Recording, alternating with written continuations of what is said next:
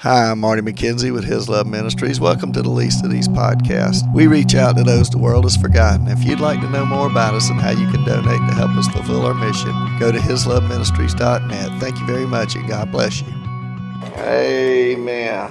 All right, well, we're going to be back in Romans chapter 8 today, and we're going to get verse 14. Is where we're going to be. We're going to finish that up and try to move through verse 17 today.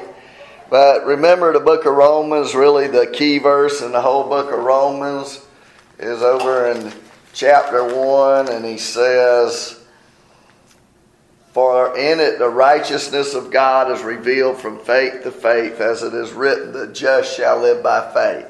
So the Bible tells us we're saved by faith through grace. It is the gift of God, not of works, lest anyone should boast. So the first 3 chapters, he really covered the fact that all of us have sinned and come short of the glory of God.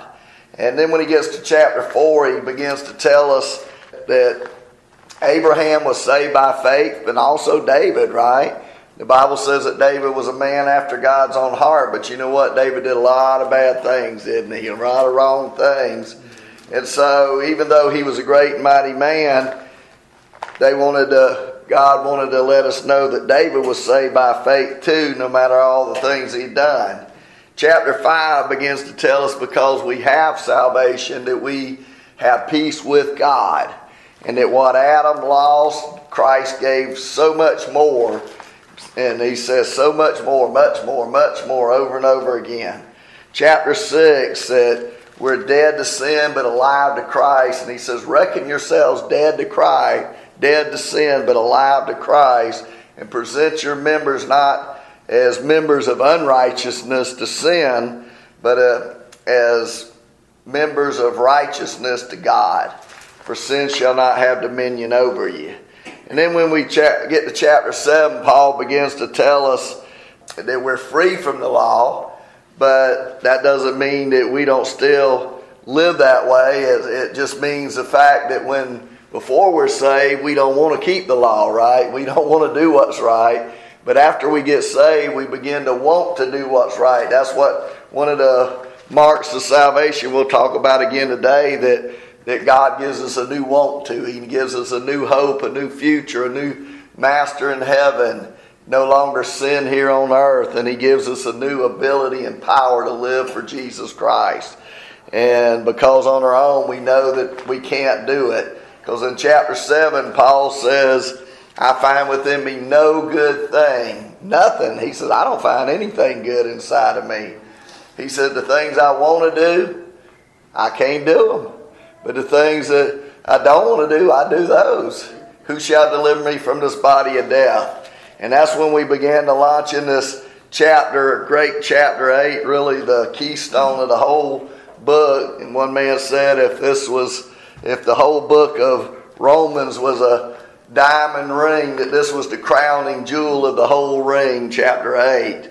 And we've been in it a while. We'll be in it a while longer because this is one of the greatest chapters in the whole Bible. It is the greatest chapter, I believe, in the whole Bible. And he begins saying, there is therefore now no condemnation to those who are in Christ Jesus. Remember, he says that term, in Christ Jesus, about 160 times, Paul does. And he does that because there's only 2 kinds of people in this world. Those who are in Christ that are going to heaven, and those who have never trusted Christ who are headed to hell. And he says those who are in Christ Jesus are no longer condemned. In other words, there's nothing anybody can do. Later on, he's going to say, who shall bring a charge to God's elect? He said, nobody. Because Christ is the one who says that you've been set free because you've trusted in him. Remember when Christ died on the cross, it was a substitutionary atonement. It was a substitutionary death. He died in our place. He took our sins. And because of that, when we cry out and say, Lord Jesus, save me, I'm a sinner, I can't make it on my own. The Bible said God forgives us and saves us, and then he one day is going to take us to heaven. But he begins to work on us the rest of our life and make us more and more like him. He talks about how what the law could not do because it was weak through the flesh, that Jesus was sent to die on the cross in our place, right? And he says to be carnally minded is death, but to live for Christ is life and peace. In other words, we have abundant life and we have joy and we have peace with God. And he says in verse 8 that even so, those who are in the flesh cannot please God. But he talks about having a Spirit of Christ. And if we have the Holy Spirit, then we know that we're God's, right? And this is kind of the whole crux of chapter 8.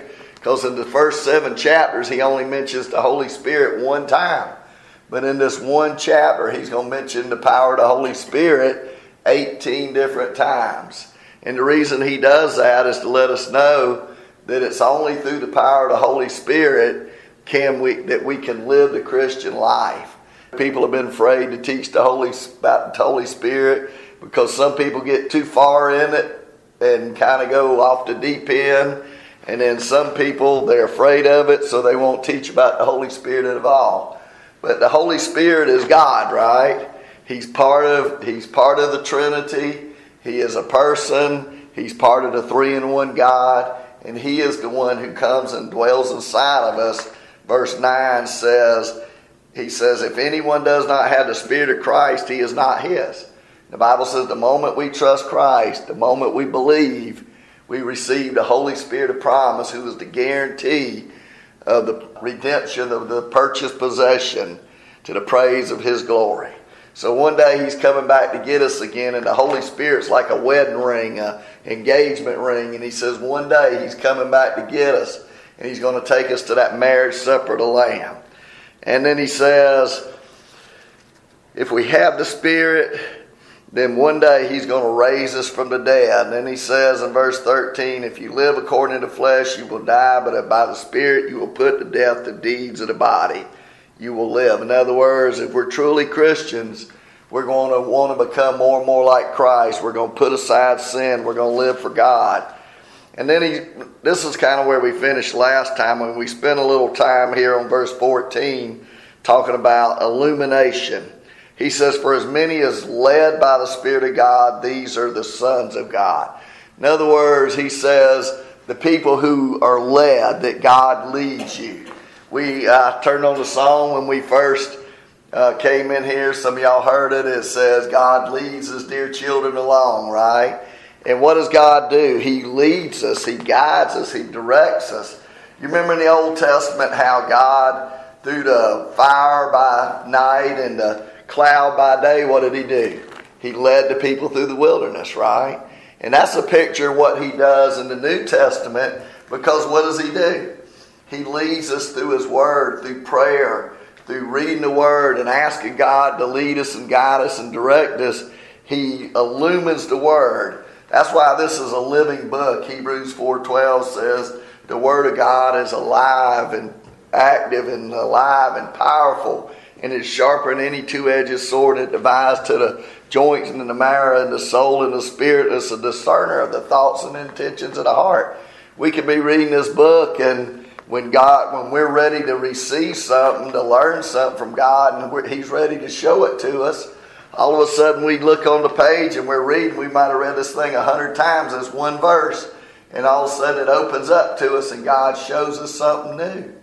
And it's amazing how God can speak through his word. That's what we call illumination. That God has given us 66 books of the Bible, and he didn't give us a 67th. He didn't give us any less, but this is all he gave us. He gave us the Holy Spirit, and you know what he did? He says between the Word of God and the Spirit that he's given us everything we need for life and godliness. That's what 2 Peter chapter 1 verse 3 and 4 says, that we've been made partakers of the divine nature. That means he's given us the Holy Spirit, and because of that we have everything we need for life and godliness. So he opens up the Word of God to us, and he enables us to read this, and all of a sudden it just speaks to our heart. I remember one time I was thinking about hiring another guy, and people kept giving me all this worldly advice. You know, I was reading, and all of a sudden I stopped at, I think it was chapter 6 of Joshua, and I felt like God said, Marty, you need to read another chapter. And I was like, I'm ready to get up and go do what I need to do. And it's like, you need to read another chapter. And this urging just kept going, felt like I needed to read another chapter. So I read Joshua, I think it's like it says, chapter 7. I don't know exactly what chapter, but it's where where God tells them to step out into the water, right? And what does he do? He tells them to step out in the water. Then what does he do? He parts the water after they step out in the water, right? He doesn't part the water until they step into the water. And I believe that's what God was telling me, because people kept telling me, well, you got to do this and you got to do this, and all these worldly ways of hiring somebody to work with me for the ministry. But remember, we live by faith, right? That's what the Bible says. Basically what God spoke to me that day, and he says, Marty, you step out in the water, you step out and hire this guy, and then I'll take care of the finances. I'm going to part the water, right? And that's what he said, and that's what he did. And he's been taking care of us ever since then. The first way he does that is illumination. And then the second way is really sanctification. And the second way is really what we call becoming more and more like God. That word sanctification means to be set apart. It means to become more and more like God. In other words, when we trust Jesus Christ as our Lord and Savior, before we were saved, now I know all of us didn't get down the road, but we look, you look at people and how bad and how sinful some people are, right? But by the grace of God, that could have been any of us, because any of us are capable of that. But once Jesus Christ comes into our life and we're asked him to forgive us and save us, he puts the Holy Spirit in us, and he puts a new want to, a new desire, a new ability, and a new power to live for God. And when he does, what do? God puts his finger on a thing in our life. We say, Marty, you need to quit being so negative. Marty, you need to quit doing this. Marty, you need to quit doing that. And we go, yes, Lord. We start putting that sin away. But that's how God does it. That's what we call sanctification. He normally does it, and he does it through the Word of God. That's the reason so many of these books that Paul wrote, he teaches us who we are. Then he says, now this is how you're to behave, right? And then what you did is when you were a parent, is like a lot of times, I don't know if they do it so much anymore, but Daddy say, well, now Marty, now you're a McKenzie, and you represent the McKenzies. Now I want you to behave and honor us. Don't you go out and embarrass me, right? And then what we used to tell our kids, I don't know if they tell it that anymore. I don't think so, the way they behave. but he said, now you're a McKenzie. Now you go out and represent us, and you go act like a McKenzie, right? You go, don't shame us, don't embarrass us. Go uphold the McKenzie name. Well, that's what God says. He says, you're a Christian now. I want you to go uphold the Christian name, to be Christ-like. I want you to be like me. He said he left us in this world, right? Let your light so shine that others may see your good works and do what? Glorify our Father who's in heaven, right? So the reason he leaves us here is to tell others about Jesus, to lead others to Christ, and to become more like him, to prepare us for heaven. What does he do?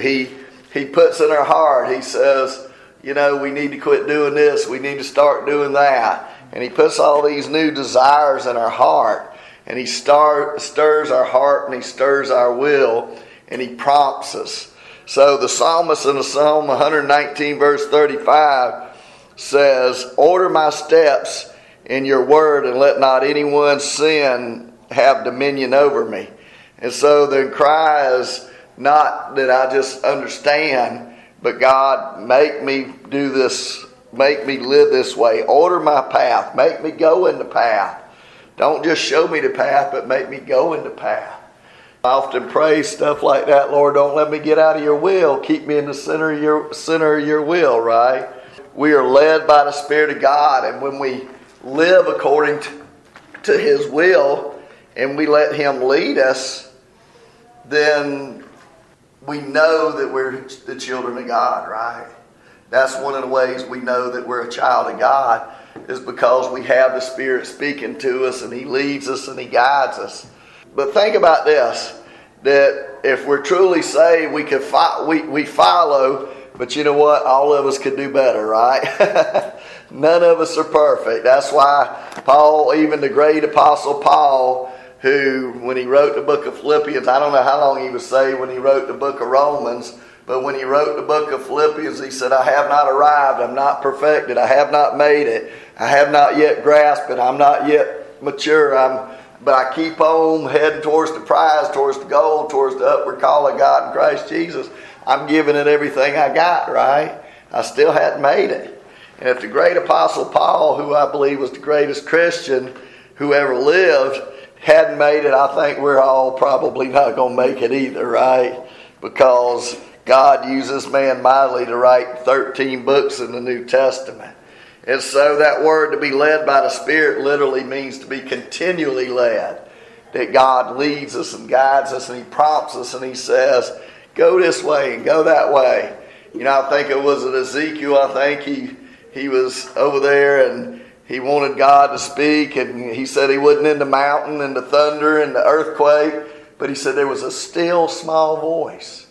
And that's how God leads us a lot of times, is through that still small voice. As we read His Word and as we pray, and He says, all right, you need to do this instead of that.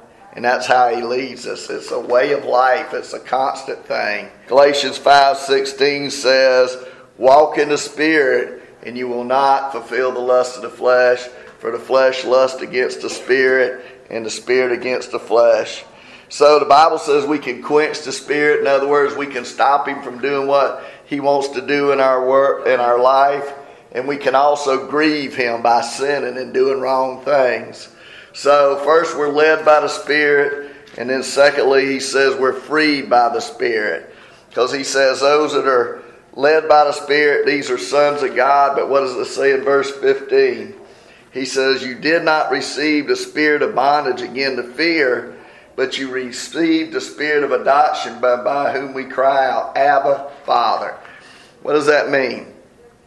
It's one of the greatest sections in this part of Scripture, chapter 8. But he begins to talk about you did not receive again the spirit of bondage again to fear, but the spirit of adoption. And what is he talking about here? He's talking about the fact that we don't have to be afraid and we've been adopted by Jesus Christ.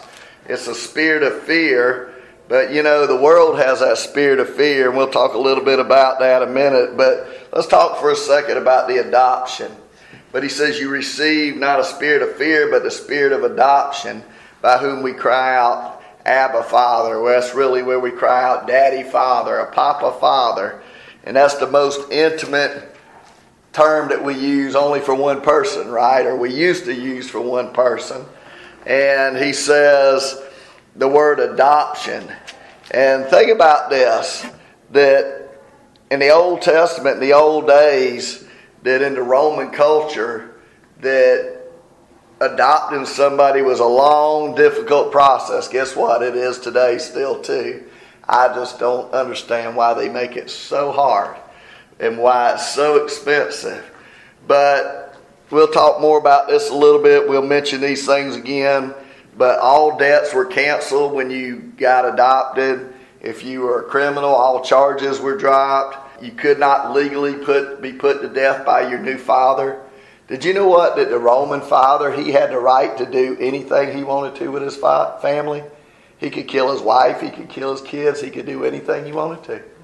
He could kill his kids. But this adopted kid, he could not kill him. He could not kill him. And they could not be disinherited. He could disinherit his real family, but he couldn't disinherit the one that was adopted. So once they were adopted, they permanently, officially, and permanently became the heir. It was also used officially of a ceremony of a boy becoming a man. It was held on March 17th each year. And so one of the greatest stories of adoption really is found in 2 Samuel 9. And I don't know if y'all remember that story. You remember the story of David and how great his love was for Saul's son. And they loved each other, and it wasn't anything. It was just a friendship love, right? And he loved Saul's son so great that later on when he became king, what did he want to do? He wanted to show some kind of kindness to the family of Saul because of Saul's son's sake. And so what did he do? He adopted this guy named Mephibosheth. Now remember Mephibosheth, he was one of the guys when David took over the throne, they kind of ran and some of the people, somehow or another, he got crippled. And what did David do? David took the initiative. And he went in and he says, is there anybody in Saul's family that I could show kindness to? And what did he do? He adopted this Mephibosheth.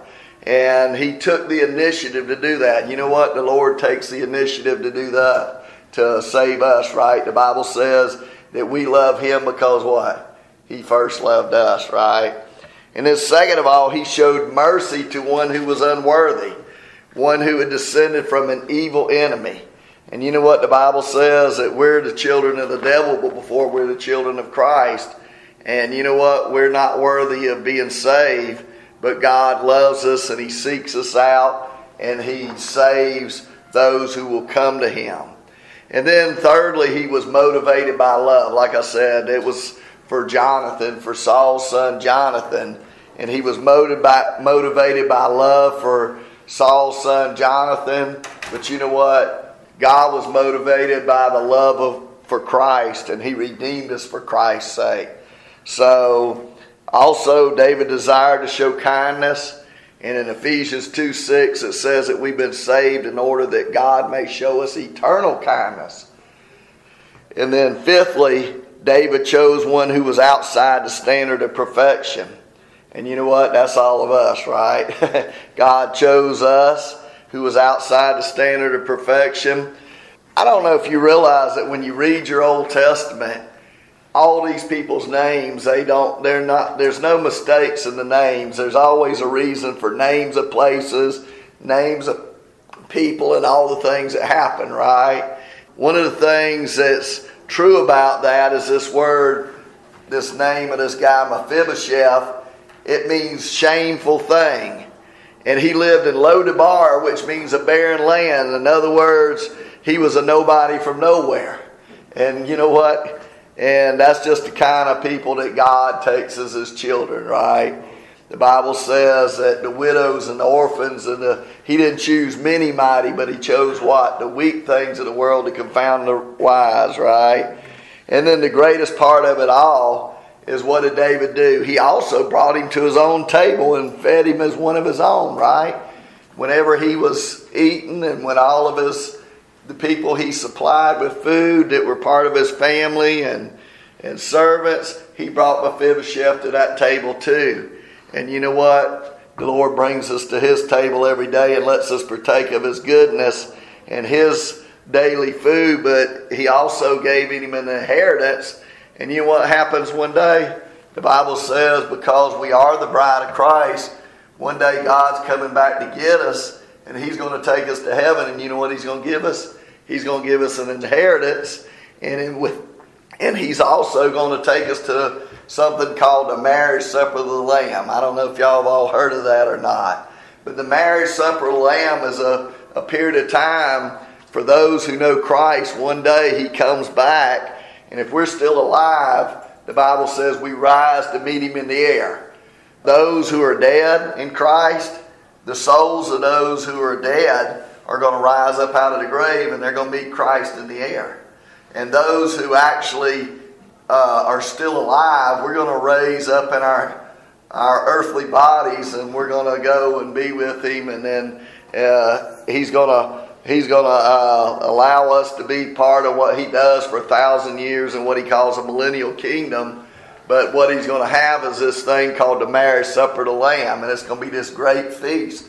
And it's a picture of what they did in the Old Testament when the bridegroom came to get the bride. She didn't know when he was coming to get her, but one day he'd announce he was coming. He'd come get her. And then they'd go and they would be married, and then they'd go to this marriage supper and they would feast and have a good time. They would actually feast for about a week. I don't know how long that's going to happen in heaven, but he says that he's going to make us his children, and he does it because he loves us. You know, that's the neat thing about salvation is none of us deserve it. None of us can earn it. None of us can do anything to get it. But what does He do? He adopts us as His children, right? He gives us the spirit of adoption. We've been made children of God. We who are unworthy have been brought in as sons. When he talks about the spirit of adoption here, he's not really so much talking about the actual transaction, but about the feeling of belonging. You know, that's one of the greatest things that I love about being a Christian. One man said it like this, that you can call on God anytime and you never get a busy signal. You know, when you're truly a Christian, what does God do? He's always there for you, right? He never leaves you. He never forsakes you. He's always with you. And you don't have to worry about whether He's going to be mad with you. And he's not a human. He's not like us humans that we do something and then He gets mad with us and then He won't have anything to do with us. That's the neat thing about adoption, because when He adopts us, it's permanent, right? It's secure. It's forever. And it can never be dissolved. And that's what's cool about this whole chapter. One of the other things it does is it affirms our eternal security. That if we've truly been saved, then guess what? The Bible says over here in about 8:31, he said, if God be for us, who could be against us, right? And he says a little bit later, verse 38, I think it is, says that nothing can separate us from the love of God, which is in Christ Jesus, right? He loves us, and we can cry out and say, Daddy, Father. And we have this intimate relationship with Him, and we feel like, you know, we can rush in the arms of God, and we can say, God, I'm hurting. God, I need you. God, be there for me. And He's always there for us, right? I mean, that's the greatest thing about being a Christian. And he says here that He's not giving us a spirit of bondage again to fear. Because see, the world, they put those things on the back of their truck and they put no fear. And I tell guys sometimes, I said, if you're not afraid of something, you're just stupid. There's something wrong with you if you're not afraid of some things. Hebrews 10 says it's a fearful thing to fall into the hand of the living God. And a lot of people, it says in Hebrews 2:15, it talks about that people who all their life are in fear of death. They're in bondage of the fear of death. And you know, people are afraid to die if they don't know the Lord. They get afraid to die. But we who know Jesus Christ as our Lord and Savior, we don't have to be afraid to die. We don't have to be afraid that the worst that the world can throw at us, guess what? This is as bad as it'll ever get. But for those that don't know Christ, this is as good as it's ever going to get. I tell folks, you know, that if you could imagine the best thing that could ever happen to you and multiply that by a bazillion, gazillion times, that's what heaven's going to be like. You know, we can't even imagine how great heaven's going to be.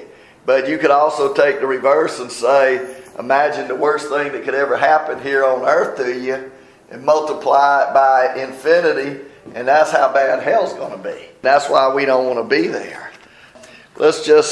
Why don't we come back and finish this next week, and we'll talk a little bit more about this adoption and finish up this section, because this is just so much here in this adoption. But just think about this, that God so loved the world that He gave His only begotten Son, that whosoever believes in Him shall not perish but have eternal life, and that we become His children. We become His kids, and we can cry out, Daddy, Father, and just jump in the arms of Jesus and say, I'm hurting, I'm tired, I'm whatever, I need somebody. I put it this way, all of us somewhere along the line are going to let other people down, right? I don't care if they're your family or who you are, there's nobody in this world that's not at some point in time going to let you down. And that's just a fact, because we're just people. We're not perfect. But you know what? God will never let us down. He's always there for us. He never fails. He never is not there for us. So let's close with that today, and we'll come back and talk a little bit more about this adoption next week and try to get through verses 16 and 17. Kind of got carried away with that adoption. But see, God loves us so much that He picked us out, right? He chose us. And He says, I love you. And then when we cry out and say, God, forgive me and God, save me, we become His children. That's a wonderful thing to know that somebody loves you and they will never ever leave you, never ever forsake you. Well, let's pray and we'll close and we'll sing one more song. Father, we just thank you for this time. Thank you again that you did love us so much that you gave your only begotten Son, that whoever believes in Him shall not perish but have eternal life. Father, if there's one here that doesn't know you today, I just pray that they would cry out and say, Lord Jesus, I'm a sinner. Save me. And you would hear their cry and you would answer, because you said whoever calls on your name shall be saved if they believe that Jesus is God. He died in their place. He died for their sins. There's nothing they can do to earn it, to deserve it, to pay for it. But as the old song says, Jesus paid it all. Father, we love you and thank you and praise you for who you are and what you've done. In Jesus' name, amen. Well, why don't we sing that one to close out then? Number 77, Jesus paid it all to Him I owe. Sin had left a crimson stain, but He washes me white as snow.